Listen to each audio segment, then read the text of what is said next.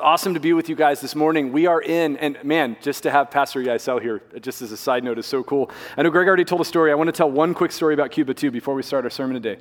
You want to know the ultimate example of how Cuban Christians are loving their community? One of the things that happened in the hurricane was the top roof on the church building came off and fell into the courtyard and damaged the house that Ysel lives in. And you know what they did with the materials for the roof? They took them apart and gave them to people in the community whose roofs were damaged. I mean, if that's not like the ultimate metaphor for what the church is supposed to be doing, I don't know what is. So we are in the last week of the heirs of treason section of Isaiah. This is week 4. As you guys have heard already, this series is divided into 3 parts. The first one is called Heirs of Treason, and we're wrapping that up today.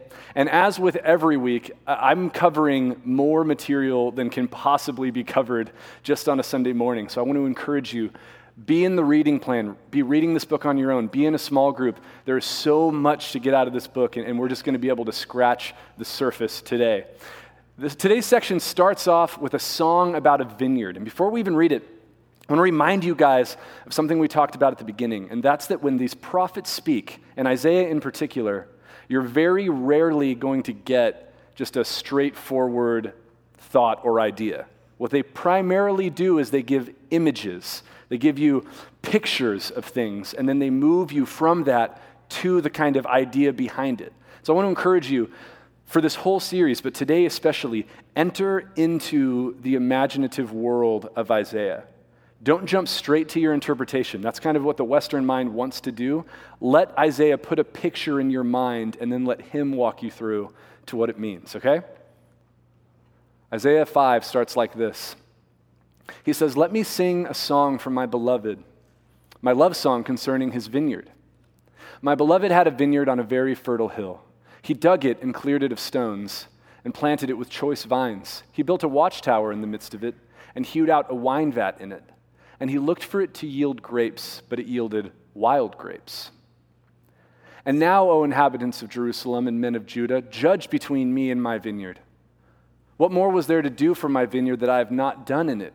When I looked for it to yield grapes, why did it yield wild grapes?" So what Isaiah wants you to picture is a vineyard that's been planted with an incredible amount of care. The owner of this vineyard picks the perfect place. It's a fertile land. He clears out all of the stones, which is not an easy job. Those of you familiar with yard work know how that goes. And in Israel, it's even harder. Clears it out, builds a wall around it and a watchtower to keep it safe. He does everything. What more could he have done for the vineyard? And then he looks for it to yield grapes, and instead he gets wild grapes. Now, in English, you read that, and it's like, ooh, wild grapes. That's exotic and fancy. Maybe he planted Zinfandel and some wild Cabernet grapes kind of popped up in there. That's not at all what's going on in Hebrew. The word for wild grapes is be'usim, and it's not so much that they're wild, it's that they are disgusting and useless. It means rotten, putrid, nasty grapes. Kevin Kersenave and I were talking about the passage this week, and he was calling them stinkberries. I don't know if that's a thing or not. It might just be a Kevin thing. It would be a better translation. The point is this vineyard owner wanted grapes, and he got something that was completely disgusting and useless. "And now I will tell you what I will do to my vineyard. I will remove its hedge, and it shall be devoured. I will break down its wall, and it shall be trampled down. I will make it a waste. It shall not be pruned or hoed, and briars and thorns shall grow up.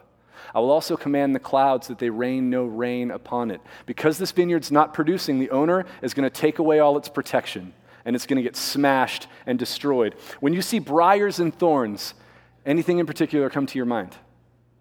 Think week 1, think Genesis 3. This is curse language. Remember, God created good creation, and because of man's rebellion, there's a curse on creation, and that curse in Genesis 3 is described as involving thorns and thistles. This is uncreation language that Isaiah is using. Next, Isaiah is going to give us the interpretation of this brutal mock love song that he just sang. He says, "The vineyard of the Lord of hosts is the house of Israel, and the men of Judah are his pleasant planting." Surprise, surprise. The vineyard is Israel. If you've been here for the last 3 weeks, you were probably expecting that, right? The bad vineyard that's producing bad grapes, it's the people of God. And he looked for justice, but behold, bloodshed. For righteousness, but behold, an outcry. There's something going on in the Hebrew here that is incredibly forceful and poetic. This is poetry that you can't quite see in English. What he says is, he looked for mishpat, justice, but behold, mishpak, bloodshed. He looked for tzedakah, righteousness, but behold, se'akah, an outcry. You see the poetry, the forcefulness of that? It's almost like a pun.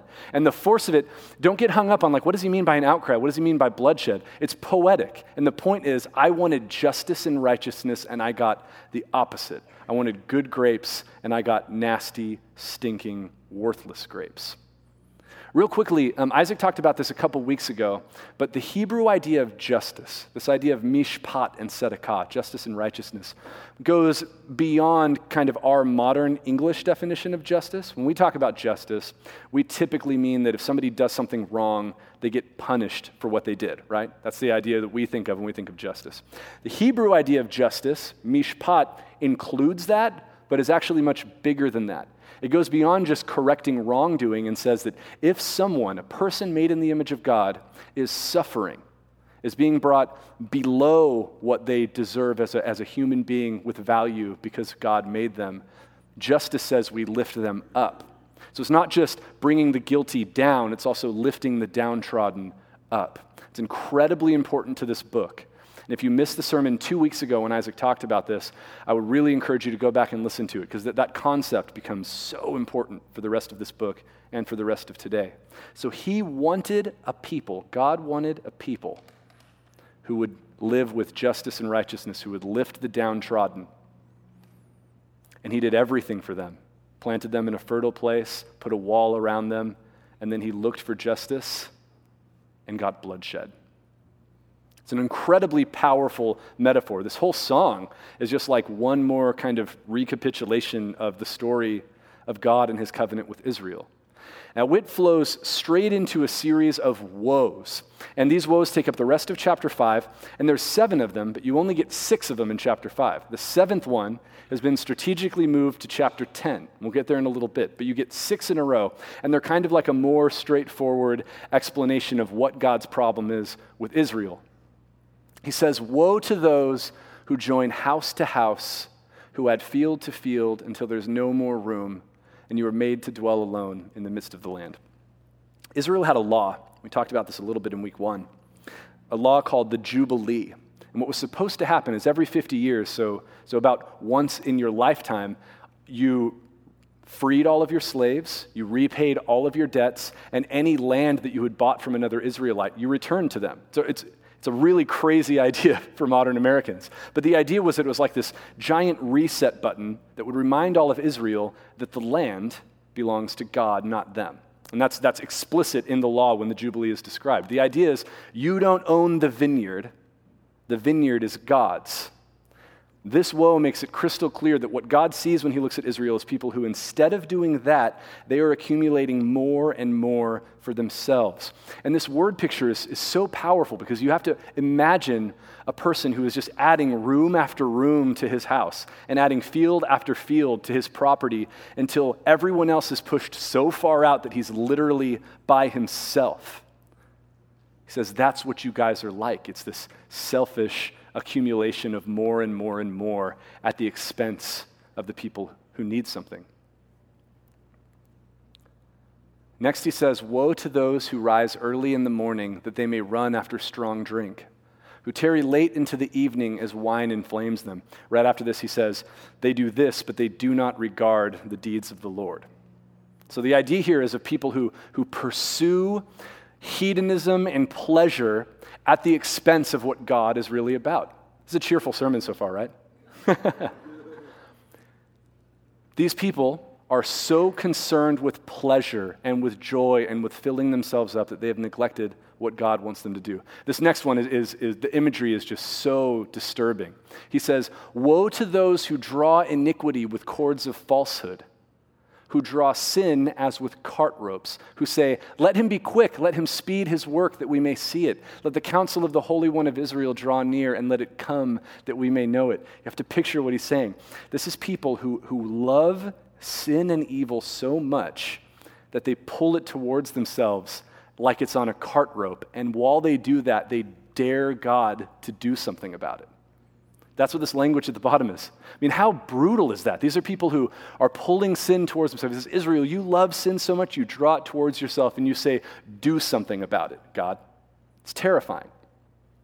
Now, this next one kind of makes it incredibly plain, and you've probably heard this verse before, many of you.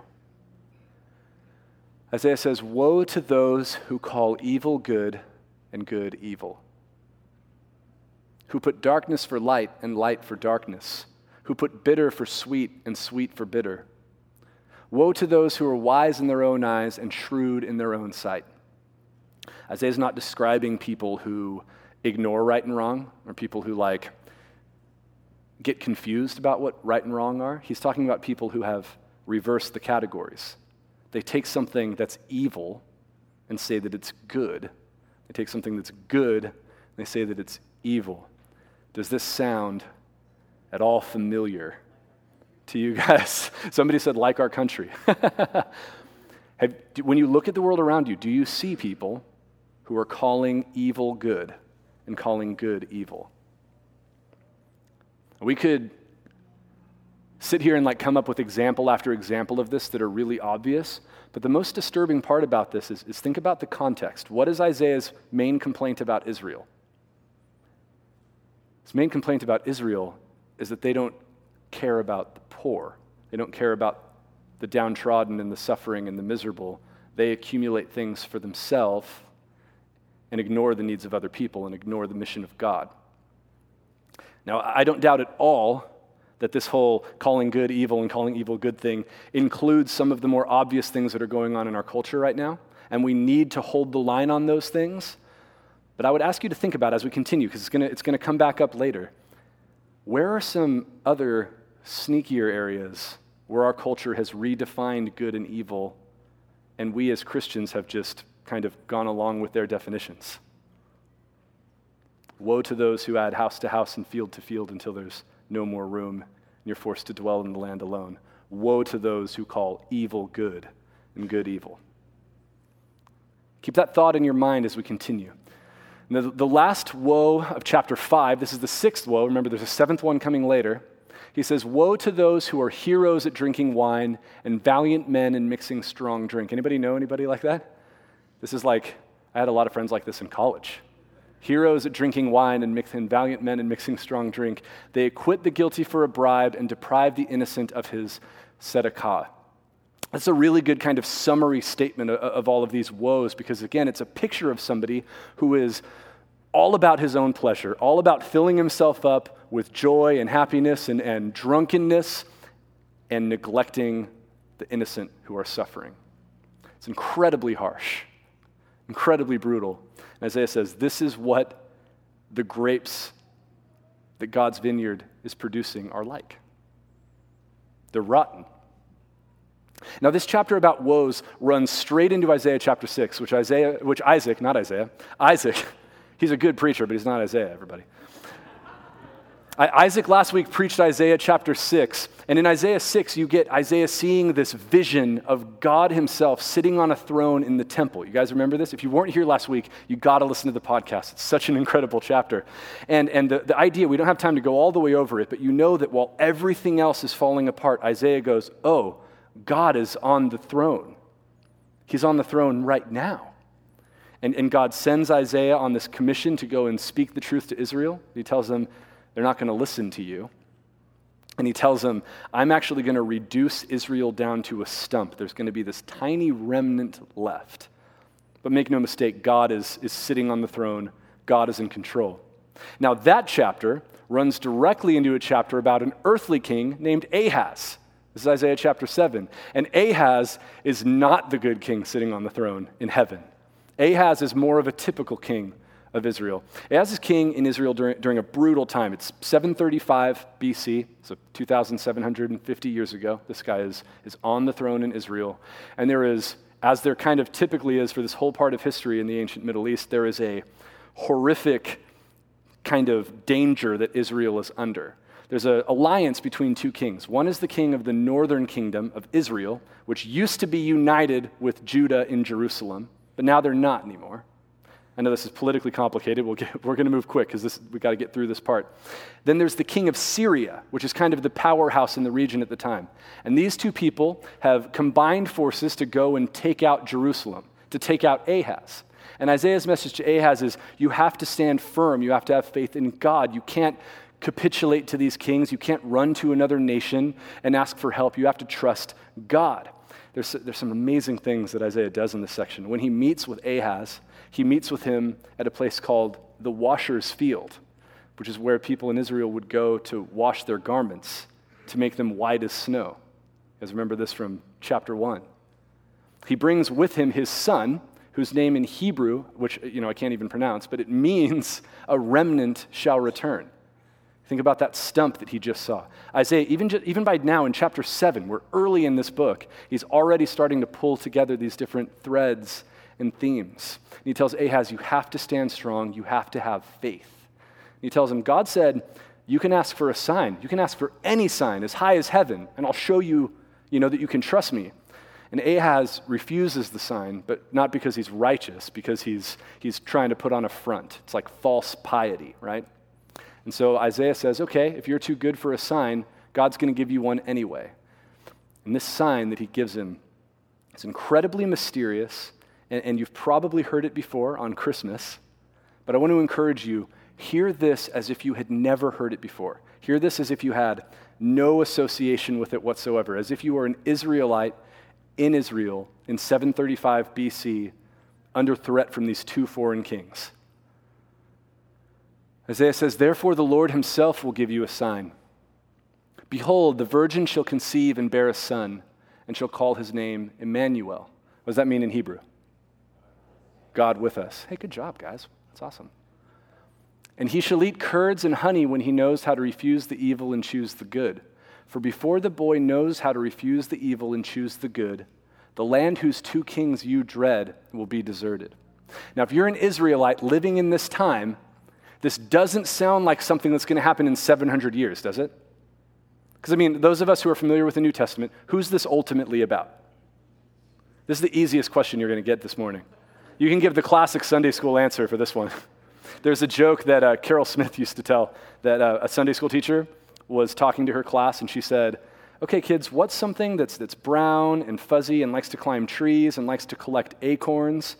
And one little boy was like, oh, man, that sounds like a squirrel, but I'm going to go with Jesus. I've always loved that. In this case, it's correct. The ultimate fulfillment of this prophecy is Jesus. We know this because the New Testament authors say so. But if you're listening to this in Isaiah's day, you go, oh, there's a boy who's going to be born, and we're calling him God with us. And by the time that kid's old enough to know the difference between right and wrong, the two kings we're worried about aren't going to be a problem. This sounds soon. And it's important that it sounds soon, because in 2 weeks we're going to talk about another historical story in Isaiah that has everything to do with this prophecy. If you're listening to this in Isaiah's day, you're thinking, we have a bad king right now named Ahaz, but we're going to get a better one soon. Now, Isaiah goes on and about kind of the destruction and damage that's coming, because he says, hey, you're scared of these two kings. God's going to bring somebody else to take them out. And so your first thing is like, all right, awesome. But then he goes, but this new kingdom that's coming is going to be even worse than those guys. And the damage, and the damage that's coming is going to be even more horrible than you can imagine. And he goes into all this detail about the destruction that's coming, and it culminates in this statement. He says, they will look to the earth, but behold distress and darkness, the gloom of anguish, and they will be thrust into thick darkness.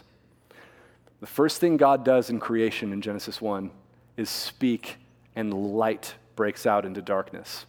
The destruction that's coming towards Israel is so heavy, is so intense, that the darkness is going to be overwhelming the light. This is, again, just like the briars and thorns in the vineyard. This is uncreation language, creation coming undone.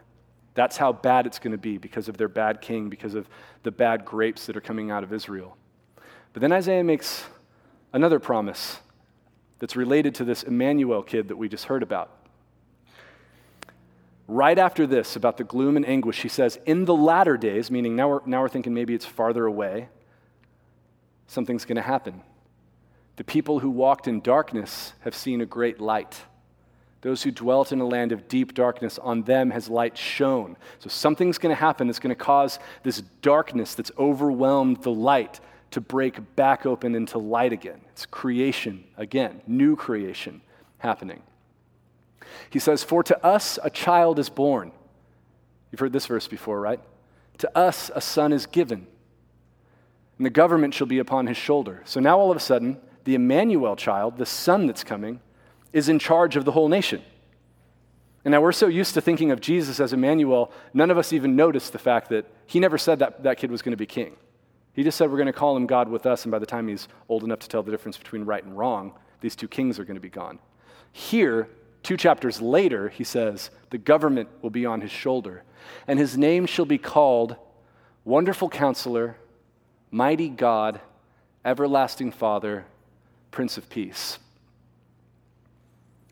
Those names sound a little intense for a king, right? Any of those seem like, oh, geez, that's a little strong for a human being. Mighty God, Everlasting Father. There are hints now that maybe this Emmanuel figure is going to be something different than just a king. He says, of the increase of his government and of peace there will be no end, on the throne of David and over his kingdom, to establish it and to uphold it. So now he's a Davidic king. He's a son of David. This is good news, because if you're a Jew in this time, you go, oh, good, that means that God's promise to David can come true for this guy. To establish it and to uphold it with what? Justice and righteousness, mishpat and tzedakah, the very things that the vineyard lacked. From this time forth and forevermore, the zeal of the Lord of hosts will do this. So this kingdom is going to be forever, and it's going to correct the exact problems with Israel that are happening in Isaiah's day. Isaiah goes, you guys failed to practice mishpat and tzedakah, justice and righteousness. This king is going to do it. It's an incredible high point. It's like the most happy, comforting moment we've had so far in Isaiah. This king's coming, and it's going to be good. Justice and righteousness are coming. But just in case you start to think like this is how the tone of Isaiah 1 through 12 ends, remember, there's a seventh woe we haven't seen yet. And it comes in the very next chapter in verse 1. Isaiah says, woe to those who decree iniquitous decrees, and the writers who keep writing oppression, to turn aside the needy from justice, and to rob the poor of my people of their right, that widows may be their spoil, and that they may make the fatherless their prey. In Isaiah 1, God said, what's justice and righteousness look like? It looks like you, Israel, caring for the widow and the orphan. Here he says, my people make widows and orphans their prey. And this is a pretty good summary statement for Isaiah 1 through 12. There's a good messianic kingdom coming, justice and righteousness are coming, but before that happens, there is going to be this horrific, brutal destruction and judgment on Israel, and they're going to get reduced down to just a stump because they haven't practiced justice and righteousness, because they make widows their spoil and the fatherless their prey. It's incredibly brutal judgment. And again, this is kind of what you're going to see in Isaiah, is these horrible, brutal judgments interspersed with moments of comfort and hope. And those moments of comfort and hope end up being incredibly important for the people of Israel over the next several hundred years, because things get really dark in Israel, and they stay really dark in Israel for a long time. Syria comes, Assyria comes, Babylon comes, Rome comes. Israel is just subdued by one nation after another over the next 700 years. And throughout all that time, they continue to develop these ideas about these prophecies that have been made about this good Messiah figure that's coming. And there were tons of different kind of streams of thought about exactly what he was going to be like, but the basic idea is that a good king is coming who's going to correct all these problems, who's going to fix all of this brokenness, who's going to actually bring in that justice and righteousness that Israel was always supposed to have. And the crazy thing, when you look at the story of the vineyard and the story of the woes, is that when that good king does come, he has words for Israel that are amazingly, amazingly similar to what Isaiah had to say. There's a sermon that Jesus preached that's his most famous sermon, probably the most famous sermon in the world, called the Sermon on the Mount. That one's recorded in Matthew's gospel, Matthew's kind of biography of Jesus' life. Luke records almost the exact same sermon. It's a lot shorter, but it's similar enough that most scholars say, hey, this is probably a sermon that Jesus preached regularly. So Matthew has him do it here and kind of in this setting, and then Luke records a different version of it. In that sermon, Jesus pronounces some blessings, and then he pronounces a set of woes of his own. And the overlap with Isaiah's is just like mind-blowing. But let's start with the blessings. So this is 750-ish years after these prophecies we just read. And Jesus preaches this sermon. He lifted up his eyes on his disciples and said, "Blessed are you who are poor, for yours is the kingdom of God. Blessed are you who are hungry now, for you shall be satisfied. Blessed are you who weep now, for you shall laugh.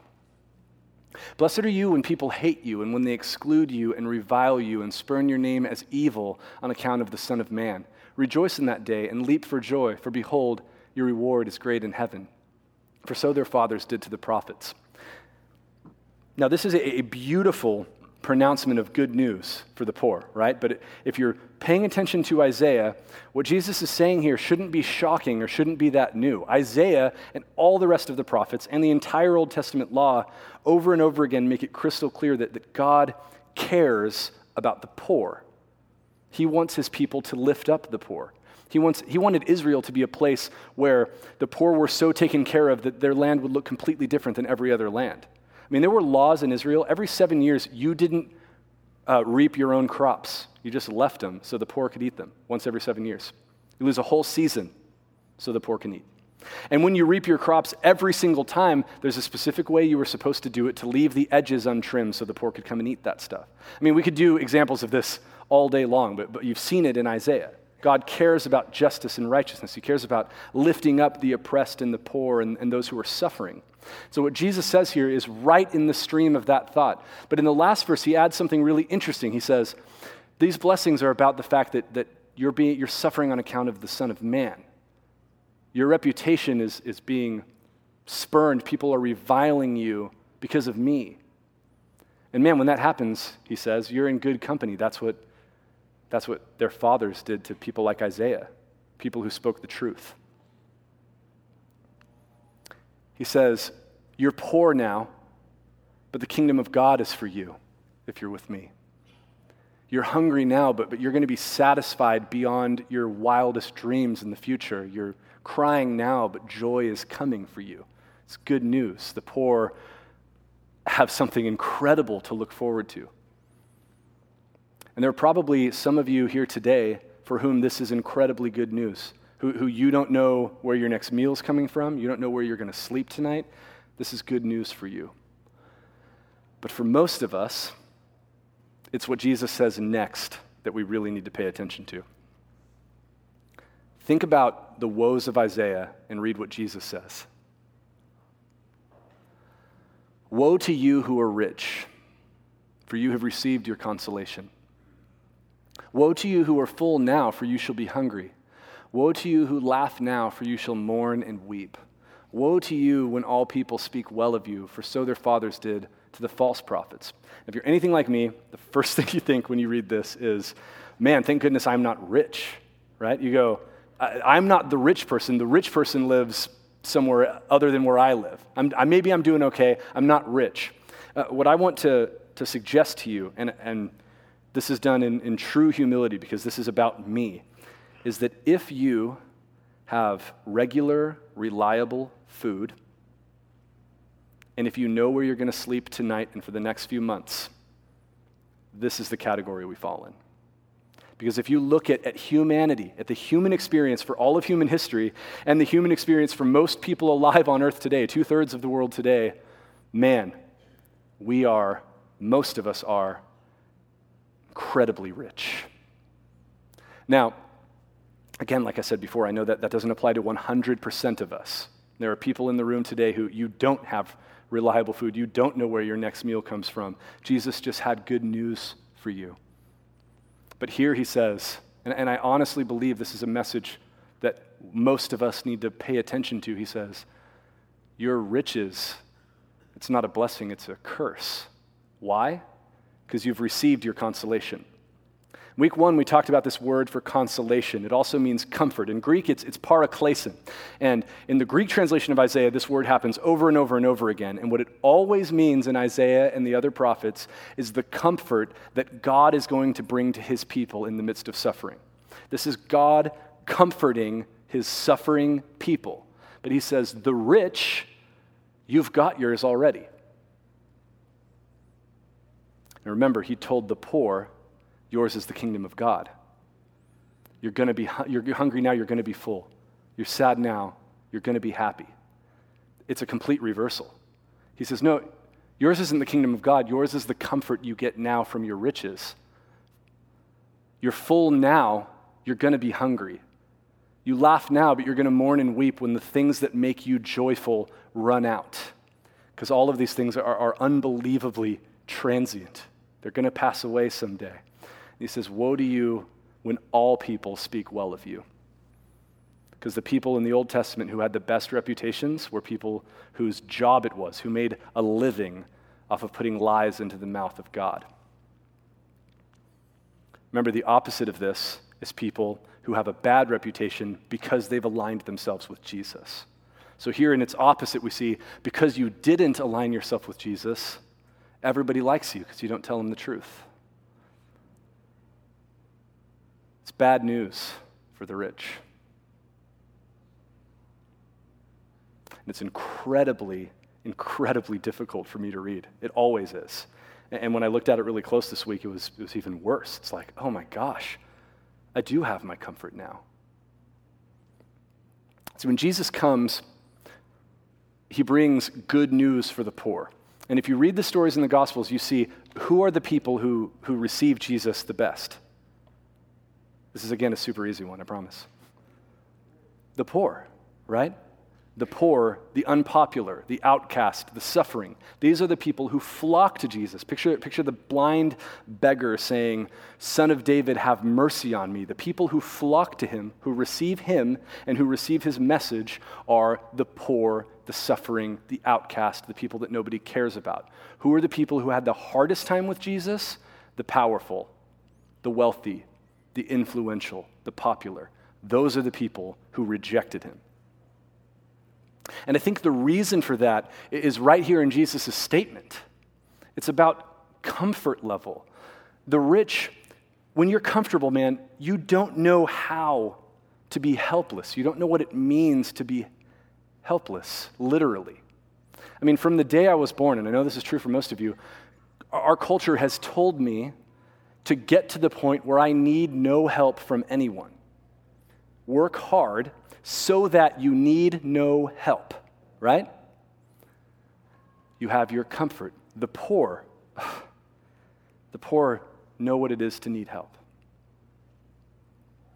Most of you guys know my primary job here is I'm the mission pastor, so that involves quite a bit of travel to developing countries where we have partnerships with people like Yaisel from Cuba who shared earlier. And I'll tell you what, I've seen horrific poverty. I've seen kids, orphans who live in the city dump in Port-au-Prince in Haiti. I've seen beggars in Southeast Asia who are missing limbs because they stepped on a landmine. I've seen entire towns that are just made out of tarps and cardboard. I've seen that suffering, and I've come back here and seen the difference time and time again. But honestly, I really believe I didn't actually understand what poverty was and what richness was until I went to Tanzania in 2012. My wife and I took a team to a village called Mkuyu. It's completely off the grid. It's so off the grid, the story I always tell is that when we arrived the first time, we've been there a couple times, when we arrived the first time, my wife Christina was the first Asian person they had ever seen ever. So we get off the boat, and the only guy in the village who speaks English looks at her and goes, "That one is a different color." Super awesome. And so it's completely off the grid. they're completely distanced from any sort of modern anything. And while we were there, we got called to the village prayer hut to pray for a kid who was in the middle of dying. And we went, and he was a teenager. He was probably like 14, 15. And he was there with his dad. His stomach was just distended, and he was in horrible agony. And one of the people on our team who had a medical background said, it's appendicitis. Let me do this. I actually didn't even plan to do this. How many of you guys have had appendicitis? He had appendicitis. Fairly routine issue here in the States, but there's no medical care there. In fact, I remember Connie, our partner missionary in Tanzania, I remember her looking me in the eye while we were there and saying, welcome to the world without medicine. And so we left, and that boy died. He died about a week later.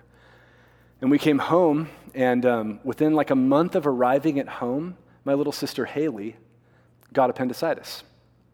And she actually got like a really, really bad case, about as bad as it ever goes. Her appendix ruptured, which is uncommon and extremely painful. She was in agony, but she's so nice and so tough that like she didn't go to the hospital till it had already happened because she doesn't like to complain about horrific pain happening. She's like, I've got a stomach ache. You don't have a stomach ache. You have a medical emergency happening right now. So she got appendicitis, and she went to the hospital, and it honestly was really bad. She was there for several days, and it was really scary. But after those several days, she walked out of the hospital. And so, man, when I think about what is the difference between riches and poverty, it's not just how much money you have. It's the fact that last night we celebrated my little sister's 20th birthday. But that boy died 5 years ago. And that family lost their son and brother. It impacts absolutely everything about you. It is so much more complicated than we think it is to be poor, to be truly poor. And so when Jesus comes with good news, and his good news is, hey, I've got something for you, but you can't contribute anything to it, the poor get that. They get it. They go, yes, I've got empty hands and empty pockets. I need help. They know what that looks like. The comfortable, we do not know how to do that. It is incredibly hard for us. And so Jesus says, your riches, they're a curse, not a blessing. I mean, I even think about when it comes to comfort, even our generosity most of the time comes down to basically the same thing. I mean, if I feel guilty, which many of you might right now, I apologize. That's genuinely not my intention. And you give to make yourself feel less guilty, you're still using your riches to comfort yourself. You're using the exact same tool to scratch the same itch. And it won't last. Jesus says, blessed are the poor, because the poor know how to come with empty hands and say, please help me. I'm desperate. Here's the good news. There is good news. What all of Scripture, and especially Isaiah chapter 1 through 12, want you to know is that when it comes to your spiritual condition, you are every bit as poor as the poorest person on the face of the earth. Your hands, your pockets are just as empty as theirs are spiritually. Spiritually, since Genesis 3, every single one of us were the orphan living in the dump. We're the ones who are born into this slum of sin. And you can't get out. You're completely helpless. And so Jesus comes, and the reason the gospel is good news is because the gospel equalizes the rich and the poor. It provides a solution for the poor, but it also provides escape from the trap of riches if you can realize that you've got nothing to contribute to your salvation. Nothing. Spiritually, you are the kid in the slum with nothing to contribute, and a good king has to come and spend absolutely everything to save you. The story of the gospel is the story of the spiritually richest human being in the history of the world who had everything and chose to come as a baby born into an oppressed nation, into scandal with his parents, into abject poverty. And when you see Jesus on the cross, you see the richest one of all, completely empty, having spent everything on behalf of the poor. The gospel is the equalizer. It makes you realize I may be materially rich, but I am as poor as the poorest person on earth spiritually. My pockets are completely empty. I've got nothing to contribute. And when you come to Jesus like that, the way that I have seen the materially poor come to the materially rich, with your hands out saying, I just need help. I've got nothing. The rich king saves you. He lifts you up out of that spiritual poverty by spending all of his riches to do it. So the danger of wealth, the reason I'm convinced that Jesus says, woe to you who are rich because you have received your comfort, the danger there is the fact that you're going to rely on that comfort and it's going to run out. You got to come to Jesus with empty hands and trust that he's going to pay everything. He is going to pay your way entirely with no help from you whatsoever. Now, it's amazing. Another example of this comes later. Jesus has his own vineyard story. It's a little different than Isaiah's, but it's amazing the overlap. Jesus says, he tells a parable in Matthew, Mark, and Luke, where he says, there's an owner who had a vineyard. If you're thinking Isaiah, right? Isaiah told a story about an owner who had a vineyard. And Jesus says, and he let some tenants kind of take care of it for him, watch the vineyard for him. And he sent some of his servants to go collect from those tenants, but when the servants got there, the tenants of the vineyard beat them up and threw them out. So the owner of the vineyard said, oh man, what am I going to do? I got it. I'll send who? My son. They'll respect him. It's his vineyard. He's going to inherit it someday. And the son goes to the vineyard, and the tenants of that vineyard, they do the rich thing. They do the influential thing. They do the powerful thing. They say, this is the heir of the vineyard. If we take him out, this could be our vineyard. And so they kill the son of the vineyard owner and throw him out of the vineyard. Jesus says, so what's the owner of the vineyard going to do? He's going to take those tenants out and give the vineyard to someone else. See, Israel forgot whose vineyard it was. And when the owner of that vineyard himself showed up, they didn't recognize him. And so as we continue into the next section of this series, which is going to be called The Rise of the Day Star, the question we have to ask is, what is going on with these people? Why can't they understand what's going on? God sends servants like Isaiah, and they get beat up and thrown out and not listened to. What's behind the scenes? Who is behind the curtain? We saw this snake in Genesis 3. Where did he go? Did he kind of like leave the story at that point? Or is he still around? You've got to keep reading this book. You've got to stay in your small groups. You have to keep coming on Sunday because Isaiah is going to answer these questions in a completely different way than we're used to thinking about them. You might think you have a pretty good handle on who that snake was in Genesis 3. Isaiah is going to show us it's something completely bigger and more profound than we ever could have even imagined. But for today, I really just want to leave you guys with this. I know it's a dark, heavy message for many of us. It is for me.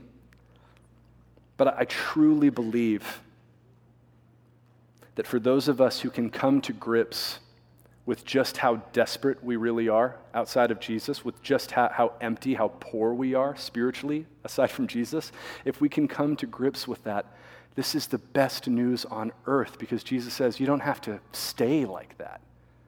You don't have to be poor forever. I'm the good king and I'll spend everything to lift you out of that poverty. And that is available to every single one of us. And for those of you who already know Jesus, that's also the only fuel for real generosity. Remember I talked about how if you give because you feel guilty, you'll just stop giving as soon as you scratch that itch? The only fuel for genuine, ongoing generosity that won't run dry is the gospel. You have to know that you have been shown so much generosity and give not out of guilt, not out of desperation, but out of joy and gratefulness, trying to imitate that generosity that was shown to you. Every single one of us can do a better job at that, but don't let guilt be the motivating factor. Let the generosity that has been shown to you be the motivating factor. And for those of you who don't know Jesus, let me tell you, the gospel it gives you this incredible bad news countered by even better good news. It says, you are more lost than you could ever imagine, and yet you are more loved than you ever thought possible. There is rescue available today. Let's pray. Father, I am the target of your woes. I believe that. And I feel it because I've seen what poverty looks like, and time again I've come back here to the comfort and the feeling of conviction has faded. And so, Lord, I thank you, first of all, that you don't save me when I get my act together, but you saved me when I was at my worst. Lord, I thank you for the fact that you were willing to give everything to rescue us. I pray that everyone in here, whether they know you or not, would be able to somehow at the same time come to grips with the depth of our spiritual poverty, and also to recognize the riches of grace that have been poured out upon us.